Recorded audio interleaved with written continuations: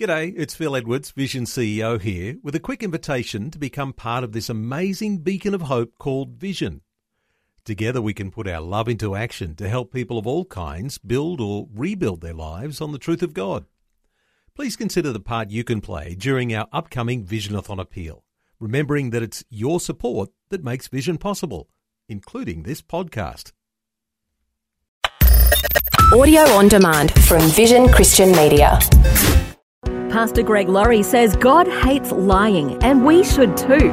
When we lie, it says something disturbing about our character. I'll tell you why God hates lying, because He is the source of and the very personification of truth.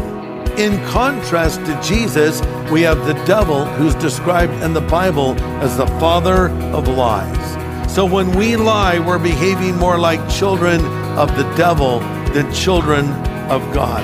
This is the day when the lost are found. This is the day for a new beginning. Amazing grace, how sweet the sound. Again you hear all the angels are singing. This is the day when life begins. Children often look like their parents. It could be facial features, the way they move their hands as they speak, or maybe their laugh. And a child will often mimic his parents' mannerisms. Something about an apple not falling far from a tree. But ever since Eve was handed the fruit of one particular tree, Satan has been lying to us, and many now mimic his behaviour. Today on A New Beginning, Pastor Greg Laurie helps us chart a course for our behaviour from the Lord's 10 Commandments. This is the day when life begins. Grab your Bibles. I hope you have a Bible so you can read along, because this is a Bible study. Grab your Bible and turn to Exodus chapter 20. And the title of my message is The Heart of the Problem. Now you remember the first 4 commandments. You shall not have another God before him. You shall not have a graven image or worship a graven image. You shall not take the Lord's name in vain, and you shall keep the Sabbath day. The first 4 have to do with my relationship with God. The final 6 have to do with my relationship with people, and that's what I want to focus on right now, the final commandments in the 10 commandments. Let's go to commandment number 5. It's Exodus chapter 20, verse 12. Honor your father and mother, that your days may be long in the land which the Lord your God has given you. Commandment number 6, you shall not murder. Commandment number 7, you shall not commit adultery. Commandment number 8, you shall not steal. Commandment number 9, you shall not bear false witness against your neighbor, or don't lie. And finally, the last commandment, verse 17 of Exodus 20, you shall not covet your neighbor's house, nor covet your neighbor's wife, nor his male servant, nor his female servants, or anything that belongs to your neighbor. All right, let's dive into commandment number 8, you shall not steal. Now, we've seen how we all fall short in these other areas. Who among us has not had another God before him? Who among us has not at some time taken the Lord's name in vain? But now when we come to you shall not steal, we might all breathe a collective sigh of relief, because we'll think, well, I actually don't steal anything. In fact, a poll was done by Barna that revealed that 86% of those who were polled said they were completely satisfied that they had never broken this commandment. Because we think, well, that's what robbers do. But theft is so common in our culture today, I don't think we realize how pervasive it is. For instance, you read that a cashier can't open their safe, or a clerk at a gas station is working behind bulletproof glass, and red lights blink on our dashboards of our cars, telling people that the car alarm is on. And security cameras monitor our every mood when we go into a store, our every move rather, as we go into a store, and they even monitor us out in the streets as well. An article in Newsweek pointed out that people shoplift, get ready for this figure, $13 billion worth of merchandise a year. $13 billion. We're not just talking about high-end items. We're talking about things like lipstick and batteries. According to this article, it's gotten to the point where some retailers will use shoplifting habits as a guide to find out what's hot among teenagers. Oh, they're stealing more of this. Let's order more of that. So that's how pervasive theft is in our culture today. And to all of this, God says in His Word, you shall not steal. It's not only a crime, it is a sin. Here's what the Bible says about stealing in Ephesians 4:28. He who has been stealing must steal no longer. He must work and do something useful with his own hands, and he may have something to share with those in need. That's a very important verse. And it tells us three very practical things about stealing. Number one, we should steal no longer. Verse 28, he who has been stealing should no longer do it. So if you've taken something from someone, give it back. It doesn't belong to you. That's very important. The story of Zacchaeus, I think, is the perfect illustration. Zacchaeus was a tax collector. And if it wasn't bad enough to collect the taxes for Rome, the tax collectors often added on more for their own benefit. So no one liked Zacchaeus. So one day Jesus came into the town that he lived in called Jericho for a visit. And as he's walking through the town, Zacchaeus was kind of a little dude. So he climbs up a tree to get a look at Jesus. And here's Christ moving through this crowd. Suddenly he stops and looks up and says, Zacchaeus, I'm coming over to your house today. And Zacchaeus scrambled down the tree and took Jesus to his home, and they disappeared behind the closed door. And a little bit of time passed, and they emerged together. And Zacchaeus said to all of the people that were there, if I've taken anything in a wrong way, I'll give back 4 times as much. And Jesus said, truly salvation has come to this house today. So this is a man that understood he stole from others, so he should return what he had taken and compensate for it. This is called restitution. So if you steal something from someone, you don't go to them and say, sorry, I stole this from you, forgive me. No, give it back. And if you broke it or lost it or sold it to someone else, buy them a new one. So number one, don't steal any longer. Number two, do something useful. It says in Ephesians 4:28, but that man must work. Like it or not, the Bible teaches that we are to earn our bread by the sweat of our brow. 2 Thessalonians 3:10 says, whoever does not work should not eat. Yet we hear that some of you are living idle lives, refusing to work, wasting time meddling in other people's business. Listen to what Paul says. In the name of the Lord Jesus Christ, we appeal to such people. No, we command them, settle down and get to work and earn your own living. Listen, the world does not owe you a living, nor does the government. Your parents can't support you forever. Learn a work ethic. Get out there and apply yourself. This is so important. And then thirdly, share what you have with others. Again, what does he say? He says, so you might have something to share with those in need. Sharing is the opposite of stealing. Socialism has become very popular in our culture. More and more people, especially those who are young, say they think it's a new way of life we should adopt for America. The Bible does not advocate socialism. You say, but wait, I heard that in the Bible they shared one with another. Yes, voluntarily. They weren't forced to do it. The redistribution of wealth. In the Bible, we have many parables where the person who takes a little and multiplies it is rewarded, and the person who is given something and does not use it or invest it properly has what they have taken away from them. The point is simply this: we should share instead of take from others. Now, here's something to think about when we talk about stealing. Did you know it's possible to steal from God Himself? Everything that we have comes from God. Everything that you own comes from God because you belong to God. He has provided that back to you. So we should give back to the Lord of our finances. Now, when we talk about stealing from God, in the book of Malachi, we read this incredible statement. Malachi 3:8, will a man rob God?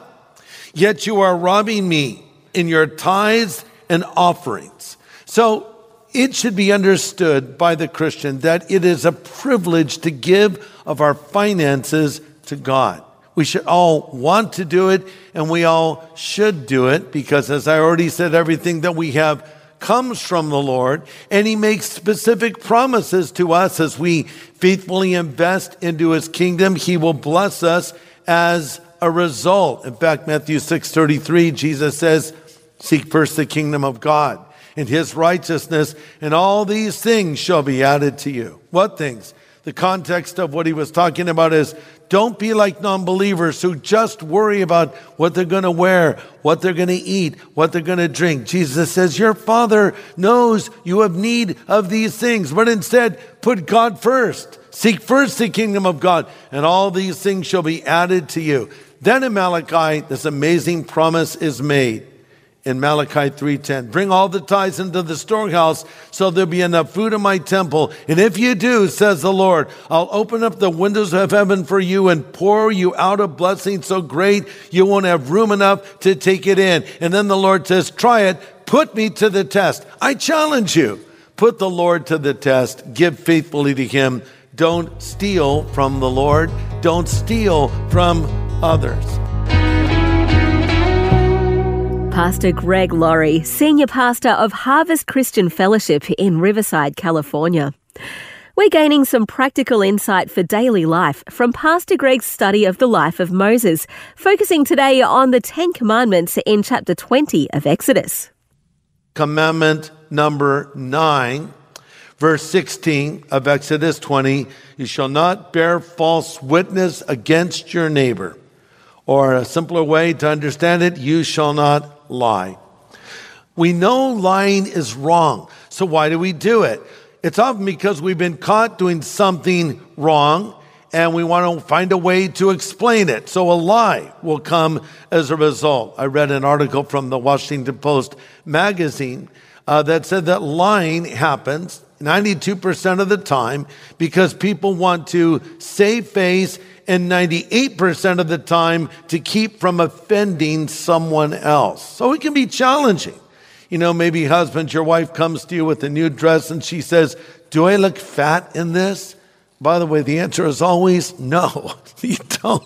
But you don't want to say, well, actually, you do a little, because that will offend them. But we tell little white lies too. You know, someone calls, you don't want to answer the phone, so you tell the kids to say, tell them mom's not home. Sometimes we lie to the kids. We're having a great ice cream. They say, can I have some? Oh, I don't think you would like it. It's a little too spicy. You know, we do these little white lies, so to speak, all the time. For instance, we'll say to someone, oh, sorry, I forgot, when you didn't forget, you just didn't care enough to do it. You say to someone, it's good to see you, when actually it isn't good to see them at all. You say, I love your outfit, when actually you don't love their outfit. You're late for an appointment. You say, oh, sorry, I hit traffic. When you didn't hit traffic, you just left really late. Oh, I was just getting ready to call you when you weren't. Or the check's in the mail when it isn't. Or how about this one? Well, I'll be praying for you. Okay, that's nice to say. Make sure you do it. If you say to someone, I'll be praying for them, make sure you pray for them. Here's another way that you can lie: through gossiping and backbiting. Through gossiping and backbiting. Saying things like, have you heard? Hey, I don't know if this is true, but I just heard that. Or I wouldn't tell you this, but I know it won't go any further, but, or how about this one? I'm telling you this just so you can pray. Hold on. If you don't know that something is true, don't you dare repeat it. That's gossip. The very name hisses, gossip. Reminds us of the serpent tempting Eve in the garden. And the devil can really get into the details of this sort of thing, because we can end up slandering a person or destroying their reputation. And what we're saying is not factually true. As I've said to you before, apply the acronym Think Before You Speak. THINK. T, is it true? H, is it helpful? I, is it inspiring? N, is it necessary? K, is it kind? If it does not pass muster with the acronym of THINK. Don't say it. You say, Greg, if I applied that principle in my life, I'd hardly say anything about anyone. Good. Shut up and do us all a huge favor. Because if you've been the victim of gossip or a lie told about you, you know how hurtful it can be. Let me tell you something. God hates it when his people lie. Over in Proverbs 6, it says there are 7 things the Lord hates.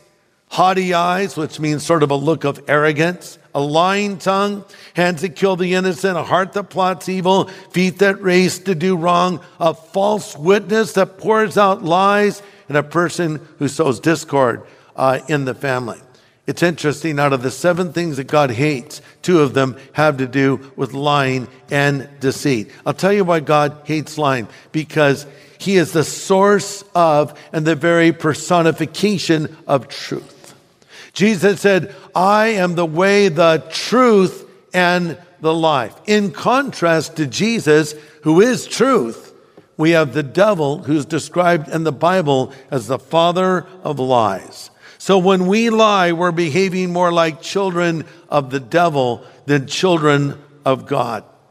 Why do we do it? To cover stuff up. One of the biggest whoppers of all time is the story of Aaron and the golden calf. So, after Moses receives the 10 Commandments, he descends from Mount Sinai. And what does he find? He hears noise in the camp, and he thought they were having a war, and it turns out they were having a big old party. And here's what Moses sees. Picture it. He's holding the commandments in each hand. He comes down from the mountain, having been with the Lord himself, and the people are dancing naked around a golden calf, and they're singing, celebrate good times, come on. I don't know if they're singing that, but they're celebrating, and he demands an explanation. And Aaron, who he left in charge, by the way, Aaron, the worst babysitter of all time, offered this explanation. Well, Moses, I know this looks bad, standing in front of a golden image and worshiping it, or it looks like we're worshiping it, but here's what happened. We threw our gold into the fire, and this calf just came out, so what else could we do but strip off our clothes and worship it, right? Well, Moses was not happy, needless to say, but that was a lie. What actually happened was Aaron said, bring all of your gold, bring all of your bling, bring your earrings and your rings and your necklaces. And he melted it, and he made it in the shape of a golden calf that the people were bowing before. But that was a lie. And we live in a culture where, especially on social media, it's literally built on lies. You have clickbait. You ever see one of those images and it'll have a little headline, oh, they left us too soon, and it's some well-known movie star. What, they died? You click it, and it has nothing to do with that. They're lies that are told about people, sites that deal primarily in gossip. Let that not be something that's a part of our lives. Another form of lying is flattery. Flattery. One definition of flattery is, quote, flattery is saying things to a certain person's face you would never say behind their back. So you say, oh, you're so wonderful. Oh, you're so smart. Then you turn around and say, I can't stand that person. They're such a loser. You're lying when you say these things to a person. Another form of lying is exaggeration.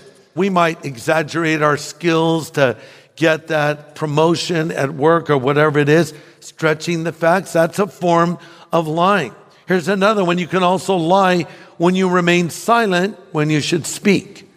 You can lie by remaining silent when you should speak. Maybe you're in a setting where something is said about someone that you know that is not true, and you don't refute it. You say nothing, even though you know what they're saying is not true about this person you know. That's called slander by silence, or complicity by passivity. Christians need to be telling the truth and not be telling lies. This is a reflection of the Lord and his will for us.